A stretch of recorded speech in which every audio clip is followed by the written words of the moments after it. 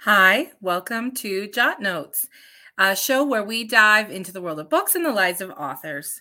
My name is Jenna Green, and I'm a YA fantasy author known for the Imagine series and the Reborn Mark series.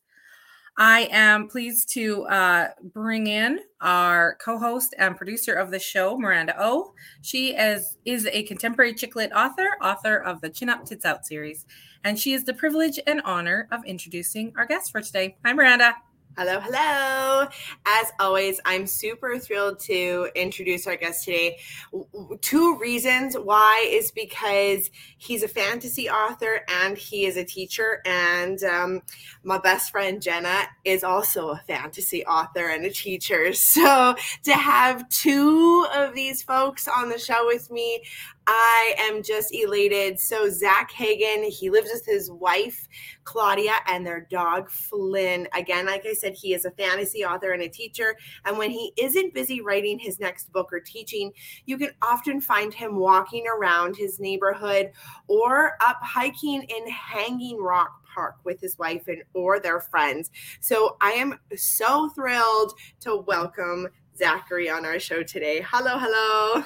Hi, you actually got an old bio when you were still living in North Carolina. So the locations have changed, but we still love hiking. Hey, well, okay, so that was a good a core memory that I just unlocked or relived for you, brought back to the future. Yeah. So where do you live now? Currently, we're kind of in a transition period. We're in Minnesota right now, Okay. but we're looking to possibly move to the Portland area in Oregon. There are a couple schools out there that are looking pretty good for next year for me. I'm looking for a little bit of a change. Hey, that's okay. I think everybody's looking for a change over the last couple of years. It's like the fact that it's been 2 years. You know, we haven't seen people in 2 years, and then you start to see people and you're like, hey, so what's new? And they're like, nothing, maybe gain 20 pounds. That's about all. Yeah, that's about it. All my Facebook memories come up and they're all like quarantine memories. Like, don't forget, 9 p.m. you have to change from your day pajamas to your night pajamas. And I'm like, yeah, that's what we did. Memories. Right. Live in the quarantine. So let's dive into your writing. I always like to ask kind of where it began for you. So where did this interest in writing and where did the fantasy interest come from for you? Yeah, well, I think as long as I can remember, I have wanted to be a writer, and I actually have like proof of that somewhere over here on my little desk in our laundry room. I have these two. I'm not finding them. My wife must have moved them, but they're two little blue paper stapled together stories that I wrote when I was a little kid. Totally unintelligible now, looking back at it as an adult, but I think writing has always been something that I've wanted to do. And fantasy, the first complete book series I ever read was The Chronicles of Narnia by C.S. Lewis.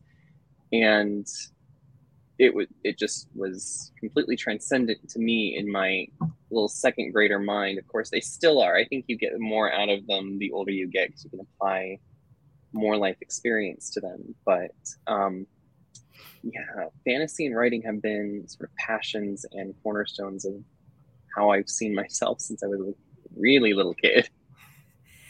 And that I love when we hear about that. You know, sometimes people stumble upon, this chapter in life and I think I'm going to become an author now and haven't thought about it.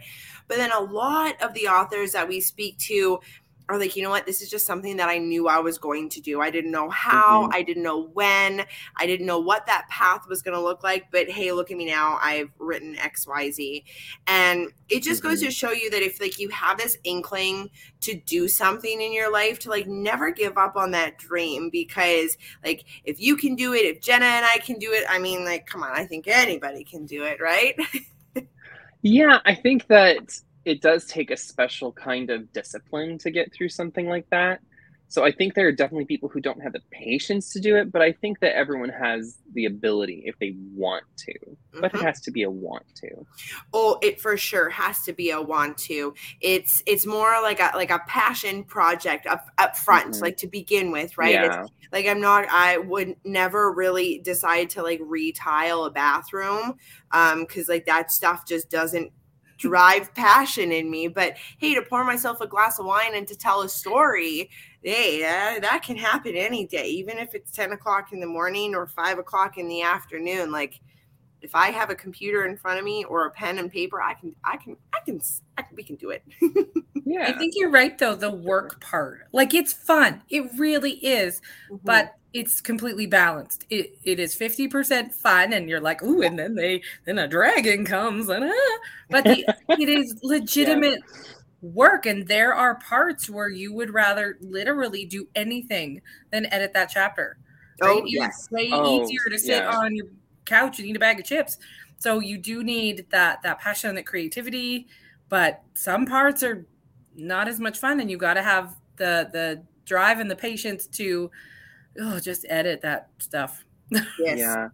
I will say that the second and third books became easier for me. Well, I'm still working on the third book, but I think it became easier because then it's not just, oh, I really want this project out there, but now I have people waiting for the books and asking me, hey, when is the third one coming out? I've bought the second one already. So when is it coming? I'm halfway you love through. That pressure. You're like, thank you for lighting the flame under my butt, but like, just give me some patience. That was me in between my second and third book. There was like a really big lull, but I just kept telling people for me and my series, it was, I got to live through the ending first. And I haven't quite experienced that in my life yet. I'm not there in my life. So just give me some time. And then it finally came. But it does feel good when people are like, hey, I'm ready for the next book. I'm ready for the next book. It means that you're doing something right. Yeah. So now tell us a little bit, Jenna and I have always kind of talked about inspiration. So what kind of books or authors inspired you along the way to create your own stories? Oh, goodness. I think that C.S. Lewis, of course, but then as I was growing up and getting a little bit more mature, my aunt, fantastic English teacher as well, fostered my love of reading along with my parents, and she gifted me the entire inheritance cycle. Although it wasn't a cycle at that point. I think only the first 2 books were out when she started giving them to me to read. And so reading Christopher Paolini's work in Eragon and Eldest really sort of solidified, I think, that passion for specifically fantasy stories. Because, I think for a lot of people, they use it as a backdrop. But Christopher Paolini, the world is part of the story. Mm-hmm, totally. And you can't escape the pungency of that world. It's exactly where that story was supposed to take place, and I think that that's really cool. So world building became something that I wanted to get into, and then you have almost the caricature of Lemony Snicket's work in the series of Unfortunate Events, where it's just like one bad thing happens after another, which of course happens in every book. Like, that's how we create tension. But they're big bad things. They're big bad things, and it's just like it's very formulaic in the way that he writes it, that series. They have a new guardian, and then something bad happens there after they think it's good, but then it's not, and then Count Olaf is there, and so it's very formulaic, but it really built, I think, my understanding of what building tension was, because he did the same thing in every book, but it just got more and more complex, and every book built on the last. And then even though I had a hard time getting through them, I think really getting into Tolkien was a good thing for me. I wasn't until high school until I was able to really get into those, because they are dense books. but 30 pages the describing a scope of tree. Woo, go Tolkien. Yep. It's a lot, but I think that he created an entire mythos around that. He spent his entire life world building and creating this incredible landscape, and I by no means have any thought that I have done that in my books. I have not. But I feel like I've drawn from those influences to build a world that is uniquely itself. I like that. And Jenna, you speak more about this with your writing, about how you create your worlds. I don't. I that's just the type of writing or the genre that I do. But it is a whole layer of writing that fantasy has in itself, or sci-fi has in itself. Like, you're not drawing on an existing world or an existing realm. You're completely creating your own. And to me, that seems like a whole other layer of work and passion that, you know, it takes a special person to like really, really love that genre or really want to tell that story. And I think it's absolutely phenomenal. And now, it kind of segues into my next question. You're a teacher, so obviously I put teachers in the creative soul category. Mm-hmm. Does your teaching influence your writing and the creativity aspect of your writing? You know, I don't think that I've seen that overlap. To me, they feel like two entirely separate portions of myself. While I do teach literature, and I've actually taught my book to one of my freshman English classes, it's never really felt like the writer me is sitting in the classroom and vice versa. You know, I'm not thinking about curriculum when I'm writing a book, and I'm not thinking about beautiful prose and world building when I'm teaching a lesson. I feel like they complement each other, but there's not really an overlap. Makes sense. It makes sense. Jenna, does that kind of resonate with you? I know you teach a younger crowd, but I'm curious if that's an overlap for you as well. Yeah, like obviously I work with the 6-year-olds right now, but I taught middle school for a decade or so. And I get what Zachary's saying in that it's not like we sit brainstorming story ideas. Well, sometimes we do, but it's not like something magical happens in class and then I go, yes, and I take that statement and I go write a story about it. But there is something about being surrounded by literature all day and just talking about literature in general, even if it's picture books. You always have that creativity around you. And then, like I'm reading picture books to my kids all day. And then I go home and I'm writing like a young adult, new adult kind of novel. Obviously, the translation's not quite there, but you're still surrounded by language and you feel that influence of just having readers look at you. And so it's not always here so much as it's back here just a little bit. So there's like an influence, but it's hard to sometimes pinpoint exactly like this person's word made it doesn't translate exactly. Right. I often find that later on, like a couple years after I write the book, then I see the correlation. I'm like, oh, right. Yeah, I think that I would definitely resonate with that as well, because I will say the one time that I have sort of been inspired by teaching is when I was teaching my first book to my class. And the thing that I kept on getting asked was, is there going to be any romance? Is there a love interest? And in the first book, there's not. There wasn't really room for it with everything else that was going on in sort of the setup. But from that point forward, there has been a heavy leaning on romantic subplots. And I feel like it definitely makes a story richer, and clearly it aligns with the interests of the kids and the people who enjoy the books. So every time I walk by a middle schooler, they all shout at me to be in my next book, and will I please kill them? Okay. I haven't gotten that one. Oh yeah, it's daily from those 8th graders, so we'll have to work them in somewhere. I don't know how yet. That makes me laugh, because when I was single and writing my books, I would have like we'll call them muses, going like, oh, so you're gonna write about me? I'm like, just because you asked, no, you did not make the cut. It's the ones that don't ask and like are lovely through the in and out, the coming in and the leaving of the life, and they're wonderful. You're amicable. They're the ones that make it into the books for me. So let's talk in a little bit more specific. So the Eternal Chronicles. So what is that series about? If you had to, explain it to someone that's never read it.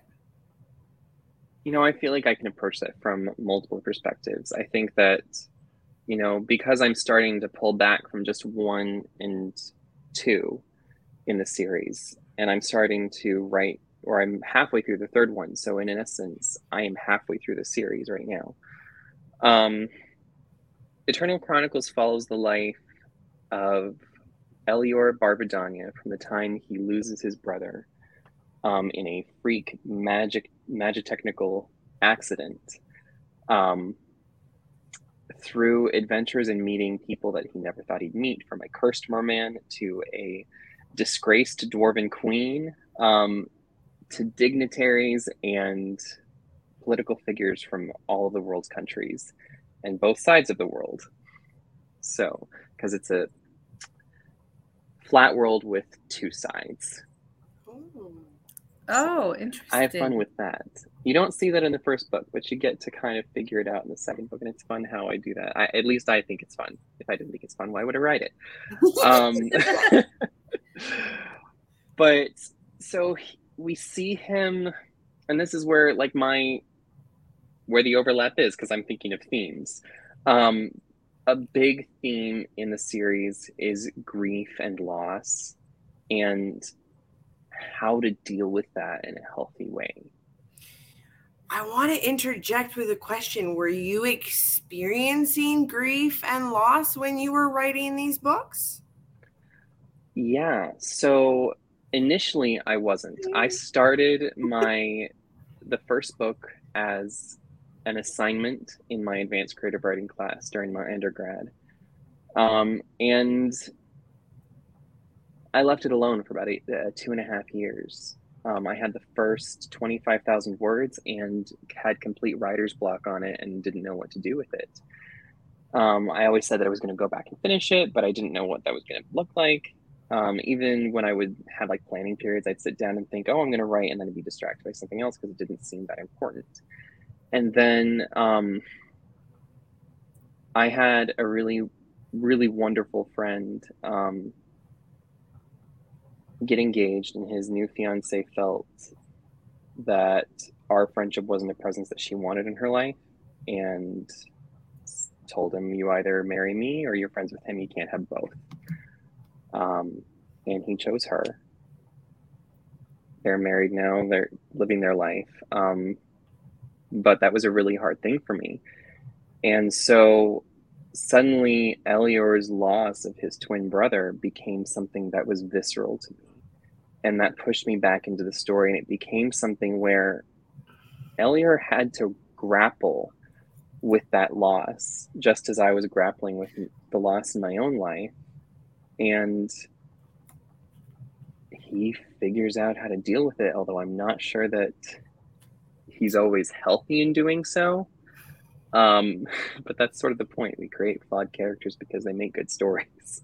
Well, of course. Yeah, they make mistakes. Absolutely. And do we as humans, like real humans. We make mistakes all the time, especially when we're going through something tough. Like I was just talking about this with my cousin the other day. We're like, when you go through trauma or something very dramatic, and then you're like, okay, Jesus, take the wheel for the next chapter, or I'm just going to go with the flow, or I'm going to go where the wind takes me. Like, you're bound to make mistakes, or you're bound to ignore the red flags, or you're bound to make decisions that aren't the smartest until you're in a space to take back control of your life. And for me, during that period of going where the wind blows was like the best period to write in, because I was like flitting all over the place and experiencing a whole bunch of big feelings and making my mistakes and getting dirty. It was good book material. tends to always Yeah. be good book material when you look back. Yeah, There's the definitely got a pros and lot of cons good book material. You're right. It's a good lesson, though. You said you started this, and then you just kind of like reached a point where you were like, it just not going. And I always, you know, people say, oh, I got stuck, therefore I'm not a good writer. No, it's either you weren't ready or the story wasn't ready. I tried to write one manuscript like 5 times, and I just wasn't in the right mental space, or I wasn't right. And then I just had to wait for that time. Or, you know, I tried to be a writer when I was like 17, and it didn't go so well, probably because I hadn't experienced anything. Right? Yeah, I think I so align with that, because I have a pile of like 5,000 or 6,000 word unfinished manuscripts that will never see the light of day. They're not stories that I feel like I can tell anymore, because I think that I was just trying to come up with something that I thought would sell rather than something that you were passionate felt about. Like I could write. Yeah. And that's okay. Not everything we write has to go to print. Not everything we write has to be for an audience. Not everything has to be like something you just write. The idea that everything you write you have to follow to the nth degree. Like you're a teacher, and we talk a lot in teaching about first draft writing. You just write some thoughts, and then it just gets on the paper. Just get it out. And then you're done with it. You don't have to edit it. You don't have to, you can just write a thought down, and that's cathartic, and it's whatever it is. And you can just toss it later. Right. That's what diaries are. That's what journals are. That's what just daily writing prompts, and maybe 1/10 of them, maybe 100th of them actually emerge into like a larger story or a larger tale. And that's fine. I've written so much crap that's never going to see the light of day, and that's okay. Yep. Totally. Probably for the best, right? Totally, yeah. So what would you say to someone that wants to write like a series, right? That's a novel is a novel, and every novel goes on its journey, but a series journey is somewhat different than it has a different journey. So what would you tell to someone that, or what would you tell yourself if you had to go back and do it again? Because I know my first series, I'd go fix some stuff. Just a couple things here and there. Yeah. I think the thing that I wish that I'd done, and now it's kind of too late because I know the world well enough that I don't need it, but I think that if I could have started over, I would have started with the series Bible. And for anyone who's not familiar with that, it's basically like a binder with all the rules of the magic system and world building stuff, political systems, everything, so that you don't get confused. Because so I'm writing an initial 5-book arc, and there are some things in the first book that I feel like, okay, that wasn't super well developed, and it could contradict with the second book, and I'm like, you know what? It's close enough that it still works, but I wish that I'd made it clearer from the beginning. And I think that it's really important, even for pantsers, to know kind of where they want to end up with the series. Because otherwise you have those incredibly long series that are like 50 books in with no end in sight, just because there's so much that you can delve into when you're just writing. I think that that's really intimidating to new readers when you have interest in the first book, but then there's 15 or 20. A little intimidating. Slightly intimidating, yeah. So I'm like, I'm going to write a 5-book arc, and that's going to be self-contained. I might do spin-offs outside of that, but I know exactly where the 5th book is going to end. I know that last scene I've had in my head for about a year now of exactly how I want it to end, and it's very purposeful. And I feel like it's a good evolution of the characters. Obviously, I'm not going to say what it is, but I know exactly where they all end up. You write very similar to me in that I need a goal. I need an end post, and that's where I'm aiming for. But because if I don't have that, then I'm just aim, like what sport am I playing? Am I trying to get a basket? Right. What's happening? Right. Yeah. I'm supposed to be shooting the soccer ball. Oh, right. So but I'm a planter, right? I know how beginning begins. I know how it ends. I think I have signposts in the middle, but then the characters take me all willy-nilly. But you need something you're aiming for. You need to kind of know where you're going. And I think I made the same mistake with you with my first series because I just wrote it. I was 17 when I started writing it, and then I rewrote it, 3 or 4 times over the next decade. But I just sat and wrote. And there's nothing wrong with that. But if you're a fantasy author, what you find is if you do the sequel, then you're doing like weird reverse research where you're going through your first book and going and literally writing down, oh, the magic system is this. Because in fantasy, yes, in historical, yes, in sci-fi, but fantasy, if you are not true to your own world, that's where problems happen. They're okay if you make up dragons and magic and dwarves and elves. But if you say this about those dwarves and then you change it, that's where you run into dicey stuff. So we have to be very true to our own world. Yeah, for sure. I think that I even had to like go back to my first novel and check the spelling of a name for the second book. The ones that I used a lot, great. But then a side character that I didn't think was coming back had the perfect entrance and made perfect sense in the second book, and I didn't realize that was going to happen. And I wrote the entire second book completely misspelling her name, and then I was going through the editing process and double checking, and I'm like, I have to go through and change every single one. That's when Control F becomes your best friend. Yes. I think I've been there. That's where beta readers come in handy. Yep. I don't have any, but I've heard that they're great and they would be very helpful. I have one or two. Yeah. They are. My second series that I'm working on, I have a group of beta readers, and some of them are authors and some of them are creators or artists of some sort. And none of them are personal relatives or friends of mine, because I love my friends and family, but they're giving me that good, like, oh my God, that's such a great story. I'm like, good, but I need like constructive. Like, I need something that will help refine this further. So yeah, I'm a big advocate for beta readers, and I haven't even published my first book with a group of beta readers yet. So I'll let you know how that goes when that comes. Yeah. I love getting feedback. It's part of the reason I decided to get my MFA. I think it's great. I'm not putting my series in my workshops for my MFA, but I am putting another book that I'm working on specifically for school. That's awesome.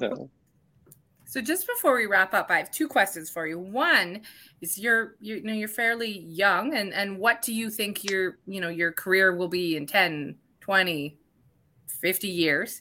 And then of course, slide in where we can find that book. We want to all get it. Yeah. So right now I am doing pretty steady at about 2 books a year.